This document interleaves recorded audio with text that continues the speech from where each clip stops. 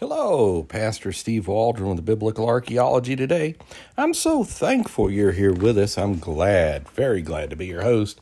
We're looking today at the field of Boaz in Bethlehem. This is from the book of Ruth. Thanks for being here. Let's get started.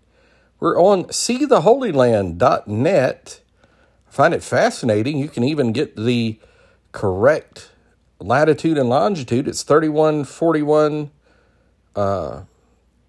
35.7 north latitude, 35.13, 53.5 east longitude, the field of Boaz.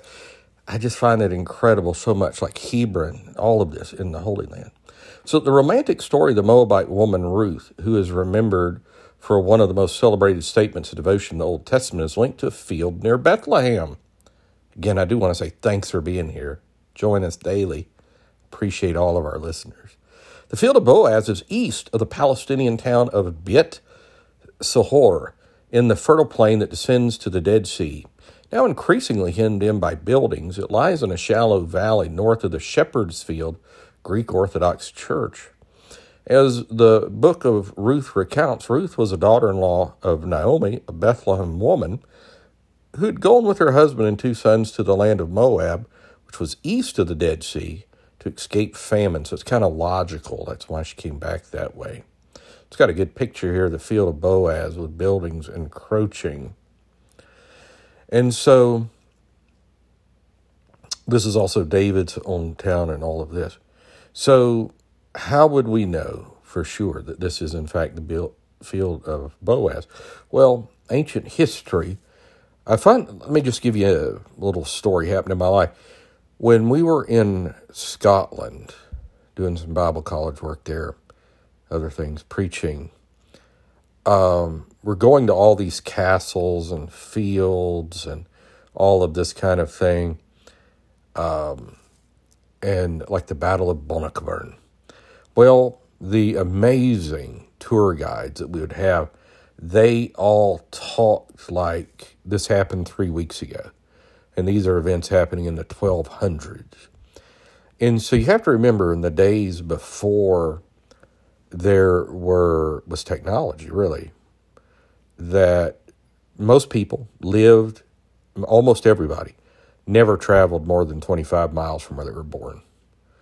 And they only knew people within that 25-mile radius, and a lot of times a lot closer knit than that. 98% of everybody lived in an agrarian culture, so they didn't live in cities. That's rapidly changing in our generation.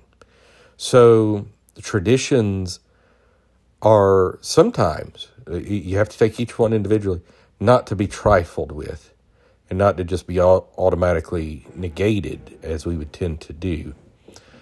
Just like I can remember that nobody thought the Masoretic text was correct, because, we only had it from the 900,000 AD. And you find the Dead Sea Scrolls, and you find out that they could copy things correctly. There was a scribal practice of numbering the letters and knowing the first letter, the last letter, middle word, first word, last word, how many letters per line and all that, that almost made it impossible to make mistakes. And when you did, you didn't just burn the page, you burned the entire manuscript. And so there's that. Also wanted to, on cartajerusalem.com, is the hub of biblical geography and history. It talks about Bet Seor, field of Boaz, Arab town in Judean hills east of Jerusalem. The town has two important sites.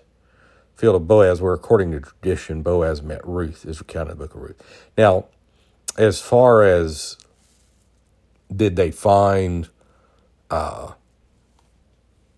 archaeological fact or something, not to my knowledge.